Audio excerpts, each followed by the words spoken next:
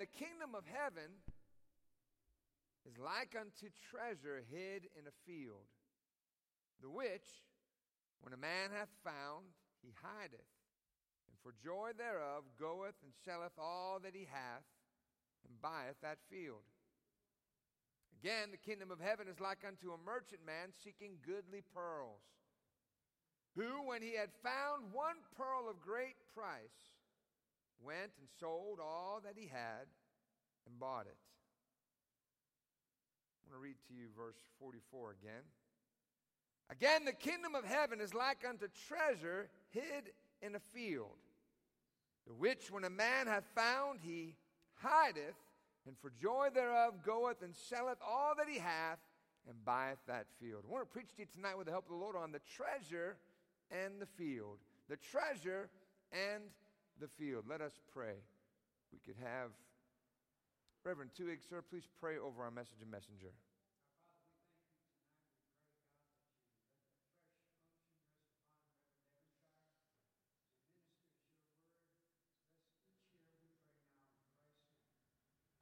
Amen, amen. Hey, don't forget also, you may be seated. Don't forget also this Sunday, part 2 of our Characters of Christmas sermon series. Looking forward to it.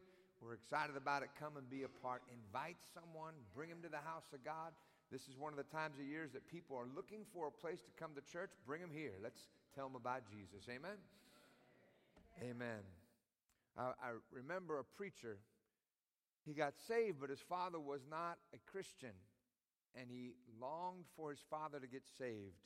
And it was around the Christmas time of year, and he finally got his father to go to a church. And when he brought him, it wasn't his church. It just happened to be a church in the area. When he got him to that church, they didn't have a preaching that night. They just had a singing. And he was so disappointed because he wanted his father to hear the gospel. Amen? So if folks are going to go to church, let's bring them to a place where we can share the gospel with them. The good news about Jesus, that they can be changed, they can be saved, they don't have to die and go to hell. Amen? Again, I'm preaching you on the top of a message, the treasure and the field. I really enjoy this portion of Scripture because it gives us the two types of people that stumble upon or find the kingdom of heaven. The first, the Bible said, is like a man. He's out in the field. We don't know what he's doing in the field. Is he planting? Is he plowing? Is he digging a septic tank? All we know is as he's out in the field, he stumbles upon something that he didn't expect. A treasure. Now, Hebrew law says if he actually pulled that treasure up out of the hole, then it would belong to the owner. It would have to be, he'd have to give it to him. But if you let it stay down there, and then he would bury it, then he could go out and he could buy the field, and the treasure would then belong to him. And so the Bible said he went out and sold everything he has to buy the field because he found something that was worth so much more than all of the money that he had. And he got the treasure and he got the field. I'll come back to that in a minute. Now the second man was a man that was a pearl merchant. He was looking for a goodly pearl. So he's on the hunt looking for something specific. And we can imagine him going to every jewelry shop and every little store at the side of the ocean looking to find that one pearl. And as he goes here to there, finally he stumbles across that one pearl. And he sells everything he has to get that one pearl of great price. And he was glad when he got it. Now, both of the stories talk about those who were willing to surrender all to get that one treasure. But one man wasn't looking for it, but the other one was searching for it. And that's just like people in Christianity. Sometimes they stumble across the good news.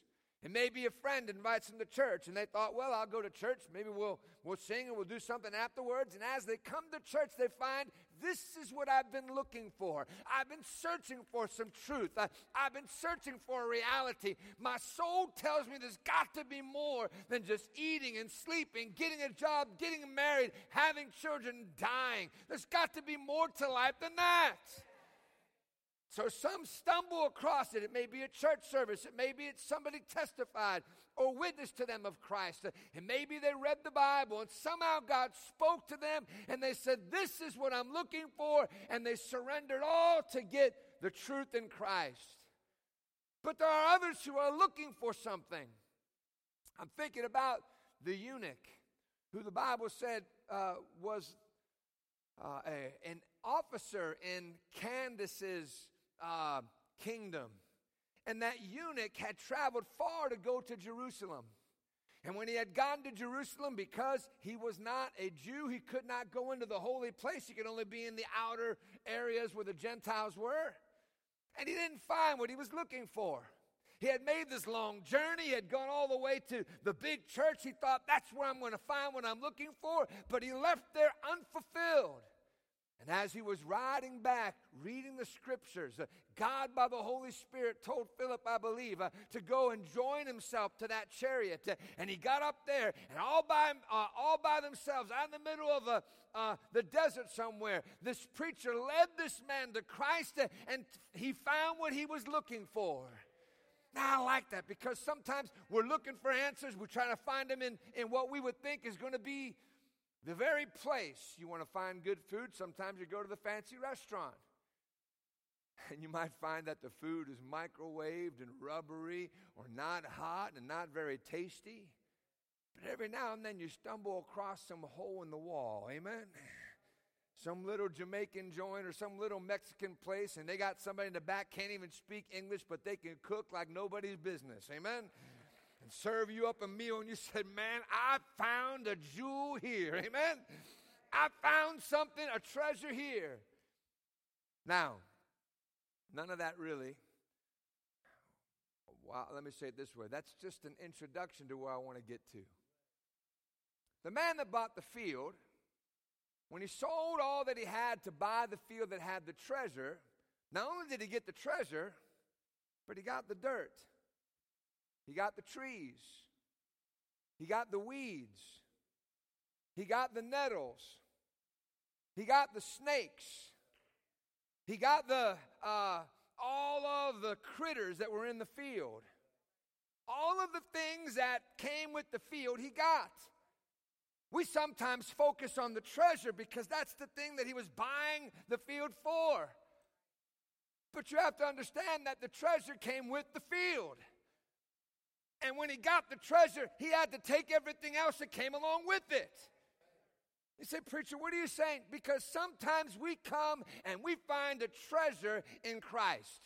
But almost always when we find the treasure in Christ, we find it among the people of God, among the kingdom of God. And though Christ does not have a field, he himself does not have any weeds. He himself does not have any critters or any insects that come along with the reality of Christ. But the people of God sometimes do. We've got some dirt. We've got some weeds. We've got some nettles. Are you still here? Now, it would be foolish for us to give up the treasure because of some field rat. It would be foolish for us to give up the treasure because of some weeds in the field.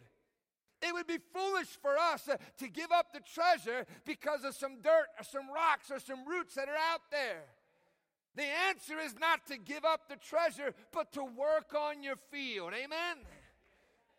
So, preacher, what do you mean? Because sometimes when we come to church, we find a jewel in Christ. We find the treasure that we were looking for. But with that treasure, we also have to deal with God's people, the blessings and the difficulties. Now, I thank God for the brothers and sisters in God, because most of the time they're kind and loving and good and wonderful and generous and selfless people.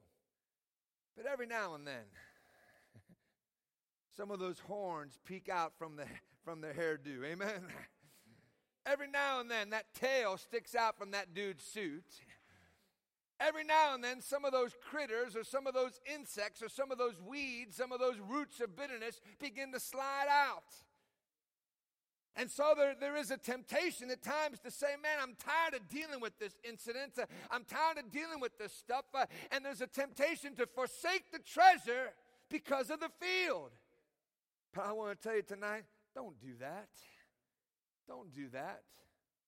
You know, it's a great thing when you get a new pastor, and I'm not saying this because we expect to leave anytime soon, so if you're praying for that, keep praying. Hasn't worked yet, but keep praying.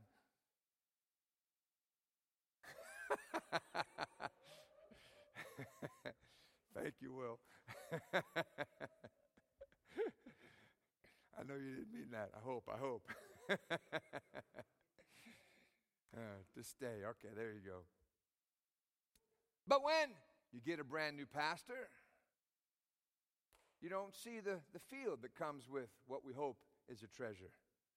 You say, man, the guy, he can sing or he can preach or he can do that. But after a while, when you work with someone long enough, well, some of the stones and some of the roots and some of the weeds become known.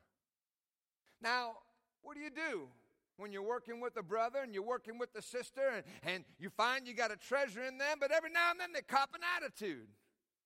Do you give up on them because you found a weed? Do you say, man, forget you because you found a stone in their field? Do you go to some other church? Let me tell you something. They got a field too. Do you change pastors or change friends or change brothers and sisters? Everybody has a field. And what we've got to understand is let me look at the treasure and let me work on my field. Let me be gracious with somebody else because I understand they've got difficulties just like I do. They're working on themselves just like I am. There's things that they need to change just like there's things that I need to change. I am not going to forsake the treasure because of the field. When Jesus taught us to pray, what did he say? What words did he use?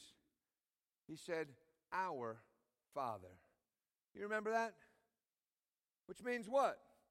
He didn't say, my Father.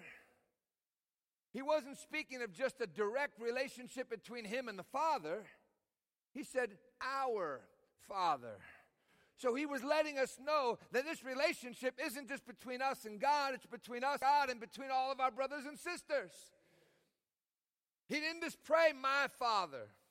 Walking with God is more than just a one-directional thing. We are part of a family. We find treasures in the church. And when a snake or a critter or a weed shows up, we don't give up on them. We show grace and mercy. We don't move down the road because they have a field too. What about when you get married? Now you know, and I know, when you're dating or when you're courting, you never bring your field with you to the date. You only bring your treasure. Your teeth are all shined up. Every hair is combed and in place. You've got the cologne, the deodorant on, and the cologne. Maybe you put some there too. Some cologne and deodorant on. Your clothes are pressed. Everything is just right. And you've got the mouth freshener, mouth freshener, air freshener. I hope you don't spray that in there. Anyhow, you got the stuff that make your breath smell good. When you go out with the lady and you're taking her to a meal, she eats like a bird. Later on one man said she eats like a bird when you're dating her, but later on when you marry her, it's a vulture. Amen? None of these ladies here, of course, but anyhow. What about when you get married? Hey, you find a treasure in that husband. You find a treasure in that wife. You find a joy. But with the treasure comes some stones, comes some weeds. What do? Do you give up on your spouse because you're finding a difficult time? No. My wife married me, hopefully because she thought she had a good thing. But it didn't take long to realize she had to deal with some weeds. She had to deal with some stones, and thank God she's dealt with them for over 30 years. Amen? Thank you, baby. Amen? Sometimes you get that wife and you recognize, man, I got a treasure, but there's an attitude that comes up, or an emotion, or an agreement. Do you give up on your married? No, you take the field with the treasure and you work on it. What about when you have a family? Man, what a blessing it is. You see that lady who's dying to have a child, and she gets pregnant. It's the one time in the world that a lady will stand out there and show everybody how big her belly is, right? Look at this. They want everybody to see, man, they got a baby bump and they're proud of it. No, they're not so proud of it afterwards. Anyhow, they get a family, and they're excited about that baby. And boy, when that baby comes out and it coos and goes gaga, and that mom is just, this is awesome. But with that little cooing, gaga-ing baby comes dirty diapers and projectile vomit and late nights without sleep, amen? And spaghetti smeared all over the table and the floor and their body and in their hair. There comes some field with the treasure. Do you put the kid up for adoption? I hope not. You deal with it, right? And I'm a firm believer that God gives us children when we're young, and we have lots of patience. Because the older I get, and you see some of those rebellious little treasures.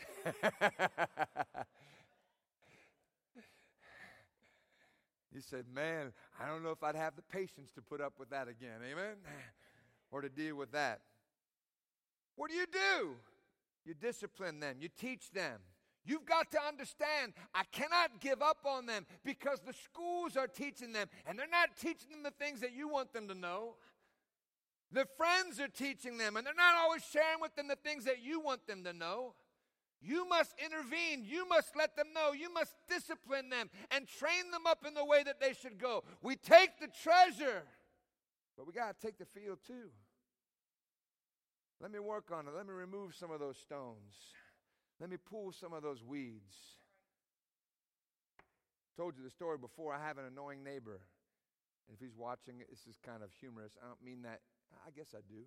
Because he keeps his yard perfect. And that's annoying. Because you go home and his grass is still green. It's December. I mean, come on, man. There's no leaves on his yard. I got some leaves. I raked up a bunch of them, but they came again. My grass isn't perfectly green. But one year I said, man, I'm gonna get them. And I worked. And I sprayed everything and spent all the money and replanted. And that summer, man, my grass looked better than his. But there was so much work and there was so much effort put into it. And then you have to pay for the water to water it and all the chemicals to put on. And the next year I said, I'm not doing that. But I got to put up with looking at the ugly lawn next to his beautiful lawn. So you choose your battles. If you want the green grass, you got to put in the effort to kill the weeds and water it and take care of it. If you want the family that's disciplined and the children that are respectful, you got to put in the time to train them and deal with them and go over it again and again and again and again. And it pays off. Every now and then you get around some kids that haven't been trained. I'm not talking about anybody here. That may apply, but I'm not talking about anybody here. And you see them and you think, man, what's wrong with them? No parent ever talked to them. No mom ever resists their desire. Every little thing they cry for, they give them. And you look at them and they become spoiled, entitled little brats. Amen? We have a family, we get a treasure, but we get a field with the treasure. And yet Jesus, he had no field. He loved us. We looked at him. There was nothing wrong that we could find in him. And yet, there was all kinds of things he could find wrong with us. The world tells us what? If you find a toxic person, get away from them. But hasn't it been true that we were toxic to God? Wasn't it true that we broke some of our commitments to Him? And yet, thank God, He didn't say, give up on them. I'm done dealing with them. He broke His commitment. He made a promise. He said He was going to pray. She said she was going to read her Bible more faithfully. She said she was going to go soul winning, but she didn't do it. Forget them. God didn't do that to us. Thank God. Amen?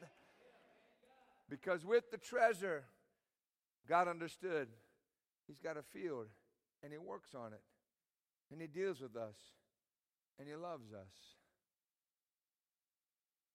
You see, the answer isn't to lie about the things that are wrong, it's to deal with it. In just a bit, we're going to come and start getting ready. We know what we're going to sing. There was a farmer. He was having a hard time. People were stealing his melons. Under cover of night, they'd come and steal his melons. And he tried and tried. Couldn't catch him. Finally, he put up a sign.